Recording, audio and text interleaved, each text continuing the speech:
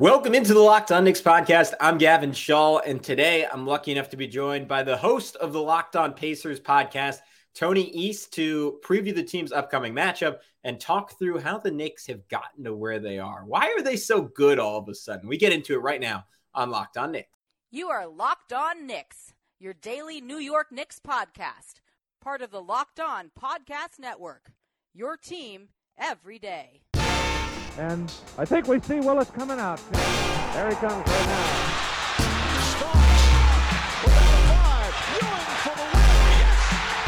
Puck left. Now fires it. And he's good. And he's fouled. It's tight. And he is Anthony for three. Bang! That one goes down. This is all rebound. Back up off the glass. It's good. RJ Barrett. Becomes infectious. Hey, what's up, guys? You are Locked On Knicks, your daily New York Knicks podcast, and I'm your host, Gavin Shaw. And I want to thank you for making Locked On Knicks your first listen today and every day. We are now available on all platforms, and that includes on YouTube. So go throw us a like, go throw us a subscription if you would. That would be super beneficial. But yeah, who's talking to you? I already mentioned my name. I am your favorite play-by-play broadcaster's favorite play-by-play broadcaster. Typically, I'd be joined by Alex Wolf, editor-in-chief of the Strickland, the greatest Knicks website in the whole wide world.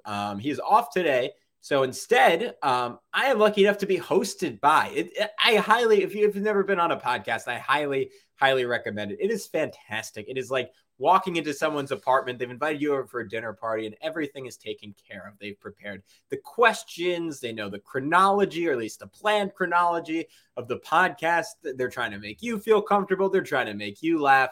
It is like getting wined and dined to the greatest extent. So I'm hosted by Tony East, who is leading the way on this one, the host of Locked On Pacers, also covers the team for SI Pacers and at a whole bunch of other places, including Forbes.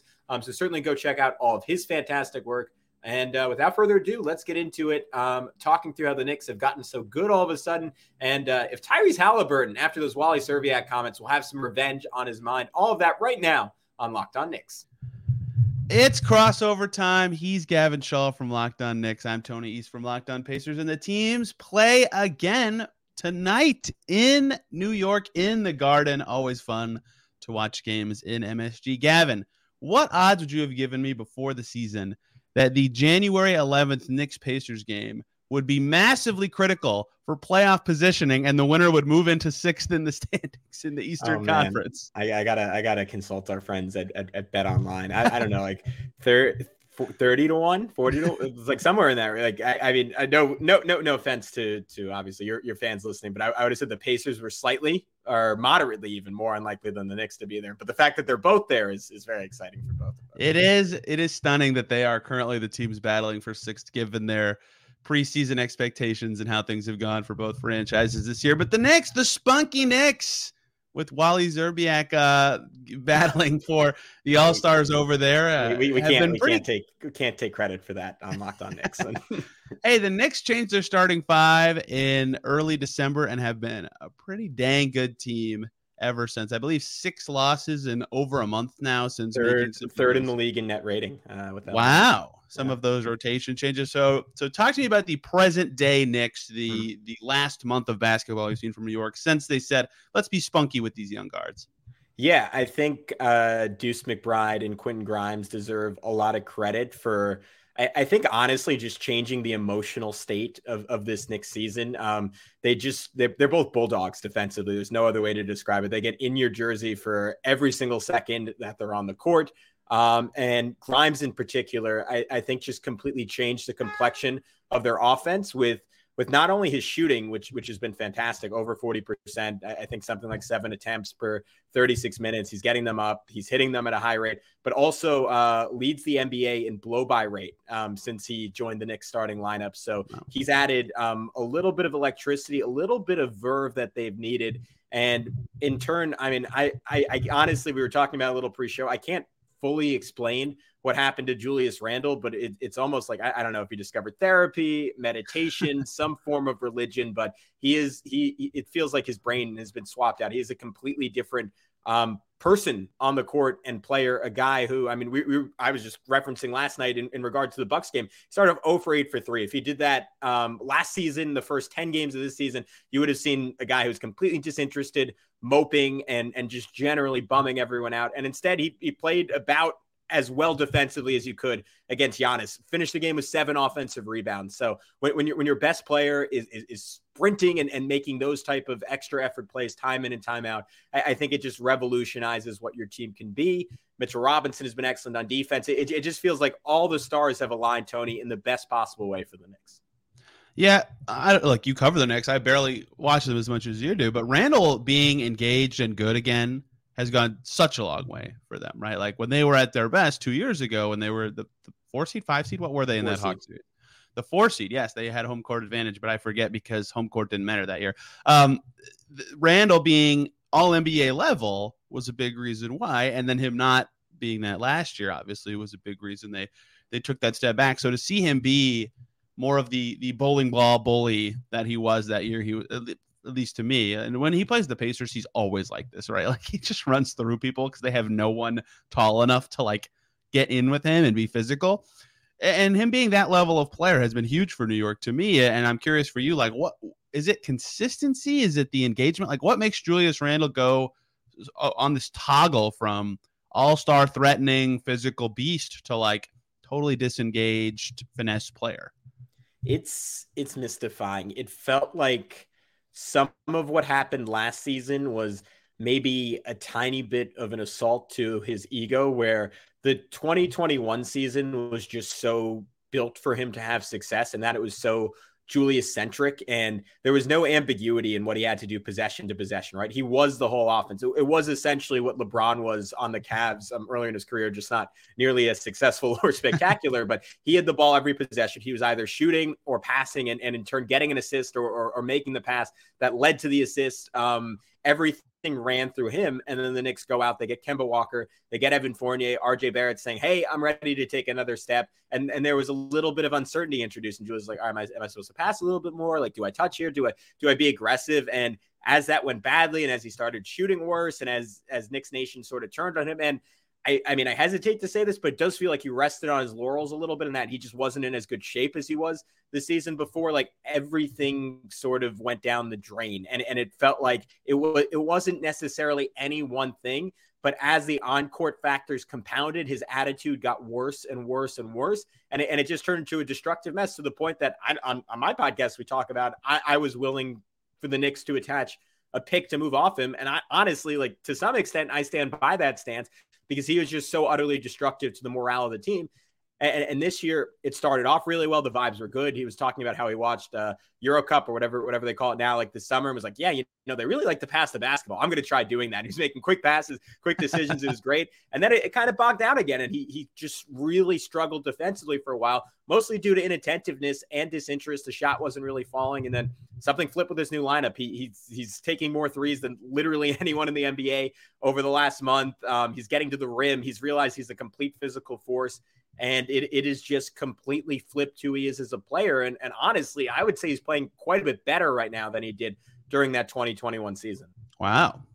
Yeah, he's definitely at a high level with the scoring right now. And from the outside, of course, like I always think that if there's one guy in a lineup at all times who's like diving for every loose ball and up in your face and screaming, and like everybody's going to do it, because you don't want to be the guy who's like wasting his effort, right? So like, you talked about the bulldog mentality of those two young guards in Deuce, and I somehow don't have the names in front of me anymore. But either way, Grimes. Yeah. Yes, thank you, Quentin Grimes. How that has changed the Knicks, like that in turn changes everybody, right? And on the biggest scale, I always talk about this with the Bucks, because like Giannis for a superstar, like he gives a lot of effort, as you just saw Monday night, right? Like if you're another player in the Bucks, like you have to, you know, if Giannis is doing it, you're doing it, and obviously, with two younger guards, it's a little different. But when other guys are giving it or busting their butt, like you have to, you can't relax. And I think that has been big for the Knicks. But hey, listen, point guard play is very important in the NBA, and the Knicks got a huge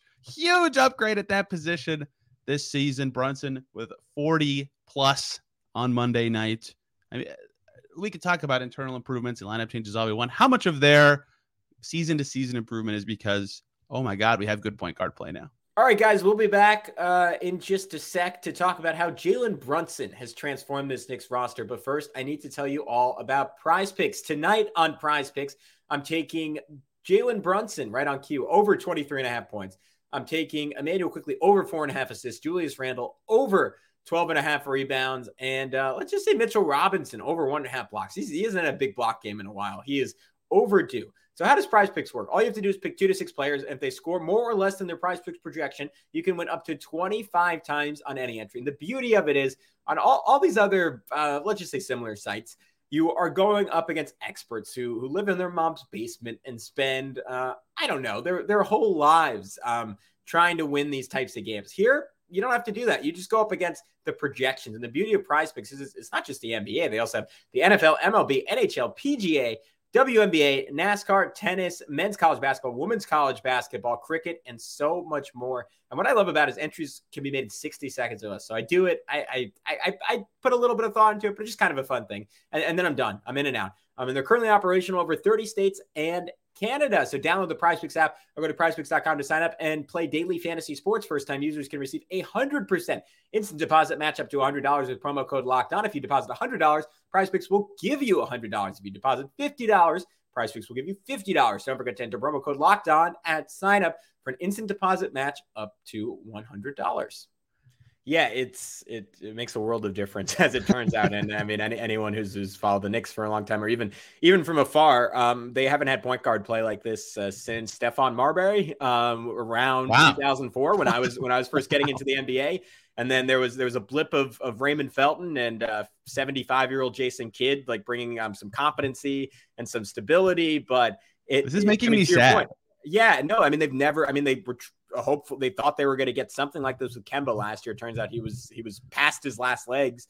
And Jalen has made an incredible difference. Even on nights where he's not shooting well, he draws so much attention that he just makes everyone else's lives so much easier. And I mean, you want to talk about another boon for Julius's game. It's weaponized him as an off-ball rim runner. And I mean, even last night, there's a play where Drew Holiday fell asleep and Randall just back cut in. And it brings a level of activity to the offense. And people, like, they can, there's like a certain centrism to having that point guard. And 2 years ago was Randall, but honestly, it was too much for him. And it was too much responsibility for him with Brunson, unlike Kemba, actually like capably taking the reins and kind of leaving, like, all right, there's no like ambiguity over like who should be running the team. It is Jalen Brunson.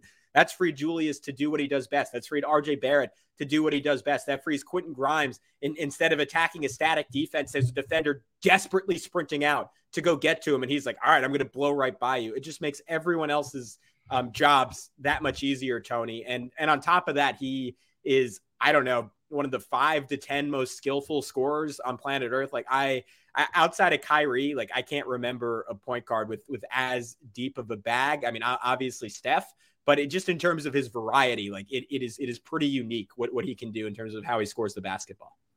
Yeah, lit up the Pacers for 30 less than a month ago. You know, his mid-ranger just adds so much to his game because then you have a counter for everything, right? They cut you off at the rim and the three-point line. Great, I can still score and be capable, and that was a big part of why he was so successful in that win in Indiana. And the whole Knicks starting 5 was pretty good in that game, if I remember correctly. Look, the Knicks beat the Pacers in the preseason and the regular season, but these teams have been close. I think every Pacers-Knicks game for the last 6 years has been like a 5-point game. That's probably not true, but it feels that way. No, I think it's emblematic of the incredible Sabonis Julius Randle rivalry that we've now lost. Like that to me, like that's why the games felt epic, right? But it's like, oh, the two titans of the East going at it once again.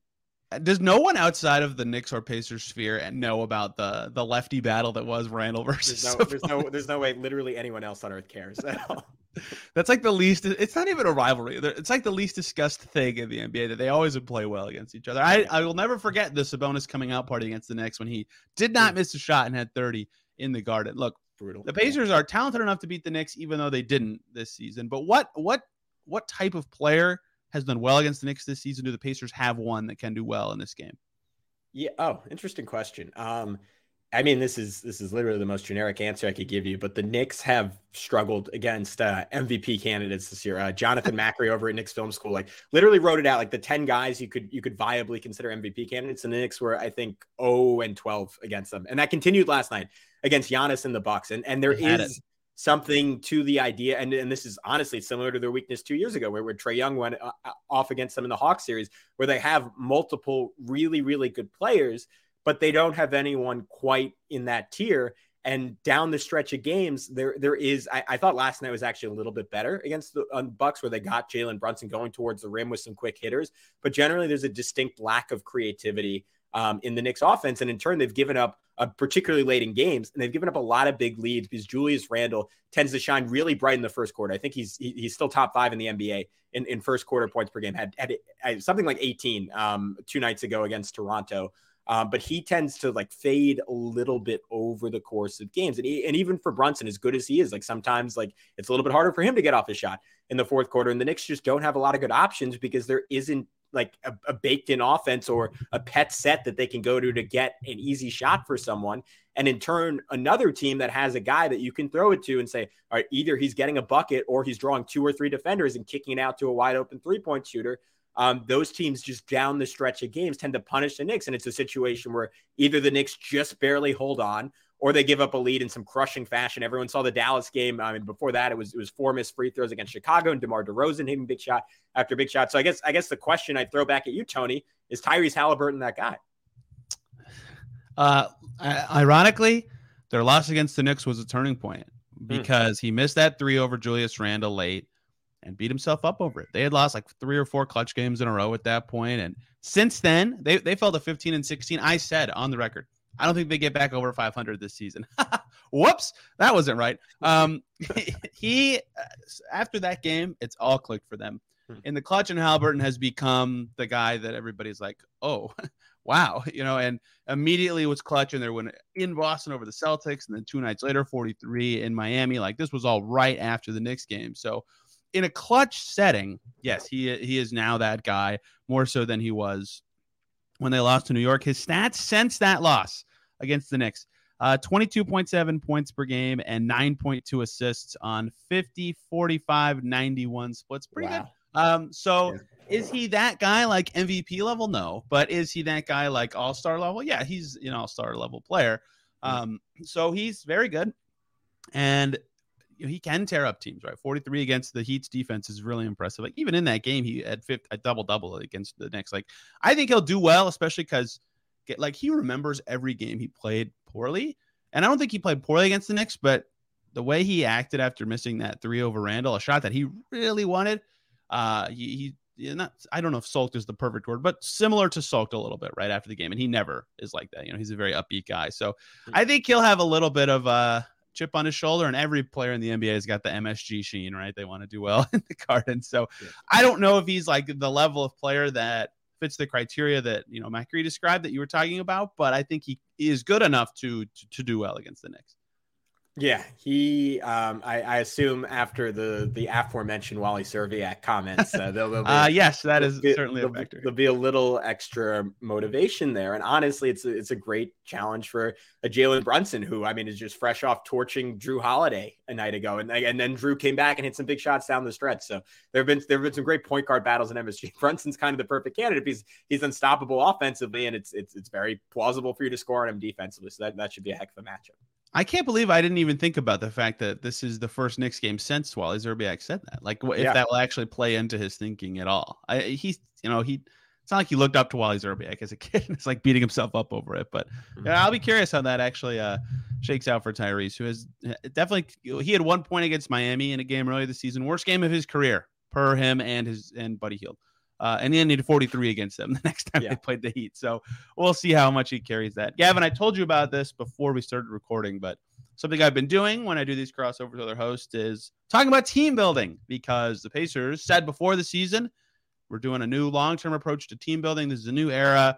And I wanted to get a feel for what every team in the league did really well rebuilding. And if it's something the Pacers can emulate, or if there was a lot of luck involved, like a salary cap spike or an unrepeatable trade sort of situation.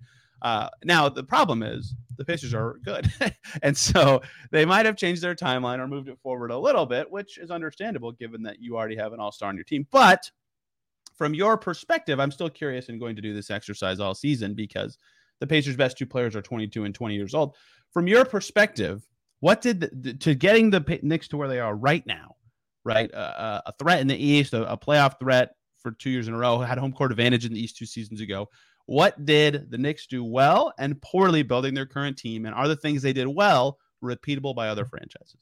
All right, guys, we'll be back with Tony one final time to tell you if Tyrese Halliburton has revenge on his mind against the New York Knicks after some comments from a certain Knicks analyst. I won't say more than that. But first, BetOnline.net is your number one source for sports betting info, stats, news, and analysis. Get the latest odds and trends for every professional and amateur league out there, from pro football to college bowl season to basketball and the World Cup.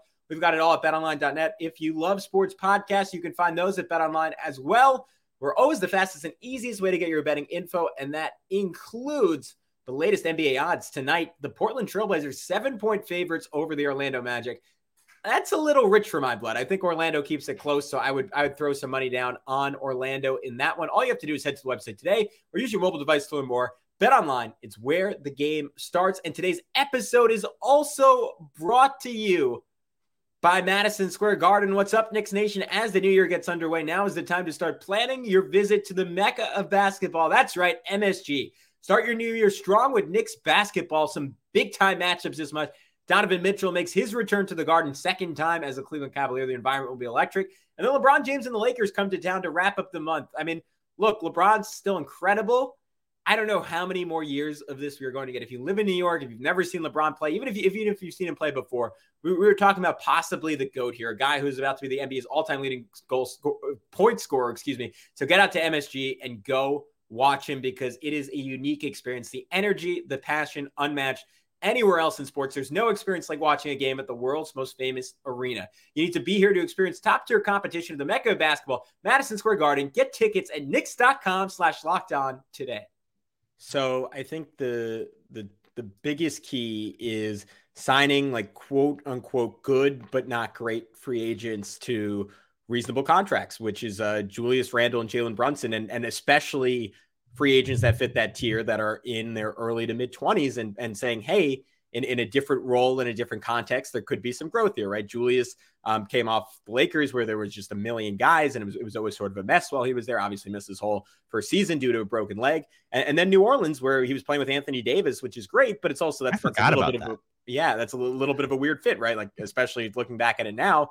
And that move looked terrible after the first year, and then it looked great the second year, and then it looked terrible again the third year. Now it looks great again. So who knows what year 5 has to bring. Well, super excited for it. The trend is not good, but right now it looks really, really good, Tony. And then same thing with Jalen Brunson, where there was this chirping, probably not from smarter basketball minds, but certainly from some segment of the internet that said, wow, the Knicks overpaid for Jalen Brunson. LOL, $100 million for Jalen Brunson. Guess what? The guy is maybe possibly an all-star this year and would be incredibly deserving of that. I said it before, I'll say it again. Just about as skillful as any guard, maybe not named Kyrie Irving in the NBA. Incredible player. And the Knicks got both, honestly, with the way the salary cap is heading, like especially, and then with the Randle extension on relative discounts. So that is one for making a quick improvement, and two, just exceptionally good drafting.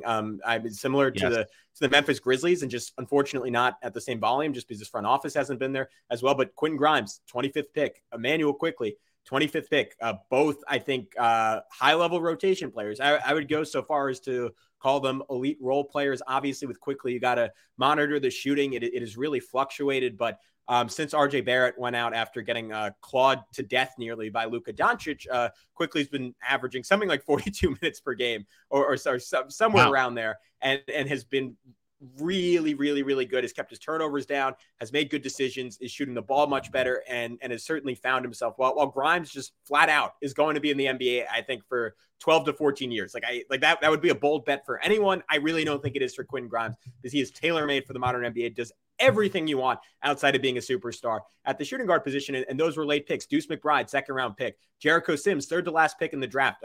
Potentially their backup center the rest of the way if Isaiah Hartenstein keeps not playing super well. So I think the combination of those two things, as far as things that they could have done better, I think it is self-awareness. Because coming off the 2021 season, can I insert myself into something they should have done better? Go ahead, please. Yeah. The 2022 draft, they should have done better. Okay, carry on. Yeah, that's reasonable. We'll see what happens with those picks. I would have loved Jalen Duren as the backup center in Mitchell Robinson. That would have been the Knicks technically picked him, but anyways. Do you have a Knicks hat on in any pictures? I don't know. I can't remember the timeline with the trades there, but yeah, that one is going to age. And look, they didn't really need a center, but just as a talent play, that one's going to age poorly. But yeah. I think self-awareness is the big thing. Because after that 2021 season where they made the 4 seed, got swept, they were sort of like, all right, let's double down on this, right? Let's see how good we could be. And to be fair, they kind of tried to do the same thing this offseason and just did it more successfully. But that offseason, it was Evan Fournier, it was Derrick Rose, it was Nerlens Noel, it was Alec Burks. And again, none of those signings were bad in a vacuum. The Knicks gave themselves a team option in the final year of all those contracts. So initially we were kind of apoplectic at all those deals. And then we looked at them and we're like, all right, they can get out of this here, they can get out of this here. But essentially none of those deals aged particularly well. I mean, Fournier in particular is, if not an albatross, especially because of how short his contract is, a guy who will be out of the rotation when everyone on the Knicks are healthy. But to the front office's credit, they didn't totally tie themselves down to any of those guys. All those contracts have proved to be relatively movable. So I think overall you have to give the front office a pretty good grade. I guess the final step of that would be the questioning, all right, is good enough? And have they left themselves room to have a higher ceiling? Which, Tony, I'm curious what the Pacers' perspective on that is, because you guys have sort of put yourselves into a similar position where coming into this year, you had the really high ceiling move of, all right, maybe we get Scoot Henderson. Maybe we get Victor Wembanyama. And it feels like the Pacers in finding Tyrese Halliburton as a probably longtime all-star and finding Benedict Mathurin as someone who could join him in that category in a couple of years, they're set to be really, really good for a long time. But that's sort of always been the question in Indiana, right? They're never bad. They're rarely even mediocre, but will they be great? Yeah, I'll get to that in a second. But to talk about what the Knicks did well, I think they're an underrated drafting team for sure. And looking back at the game they played against the Pacers last month, 7 of the 9 guys they had in the rotation, the Knicks picked themselves, right? That is super impressive. Even with the Pacers having a lot of recent draft picks, they didn't pick them themselves. Nesmith, Halliburton, Jalen Smith, they're former lottery picks. Obviously, there's a good chance they'll turn out to be useful players, but the Pacers did not specifically draft those guys themselves. That's not that they don't deserve credit for acquiring them, but the Knicks in particular, Barrett, Robinson, Grimes, Quickly, McBride, and Sims all play against the Pacers, right? All drafted by the Knicks in recent years. They've done a good job of that. And that's the biggest takeaway with many of these questions I've asked the people is hey, if you draft well, it's the easiest way to get good players. Yeah, smart move. You have to give up. Everyone should do it. yeah, everybody should everybody wants to be Memphis, right? You brought them up specifically, but even the Pacers said this summer, we looked at what the Grizzlies did. It's okay, they drafted perfect. They've literally drafted perfectly for 4 years, and that's hard to do. And hard to repeat, quite frankly. But if it works, guess what? You're set for a long time because of restricted free agency. Look, the Pacers right now are definitely better than they thought they would be, especially after the way they were talking in the offseason. But you also have a guy and maybe 2 guys, and you probably need a third guy to be really, really good someday. And that's where I'll be curious how their plans change. Because if you are thinking long term and you thought you would be bad this year, you thought you'd have a chance at a top.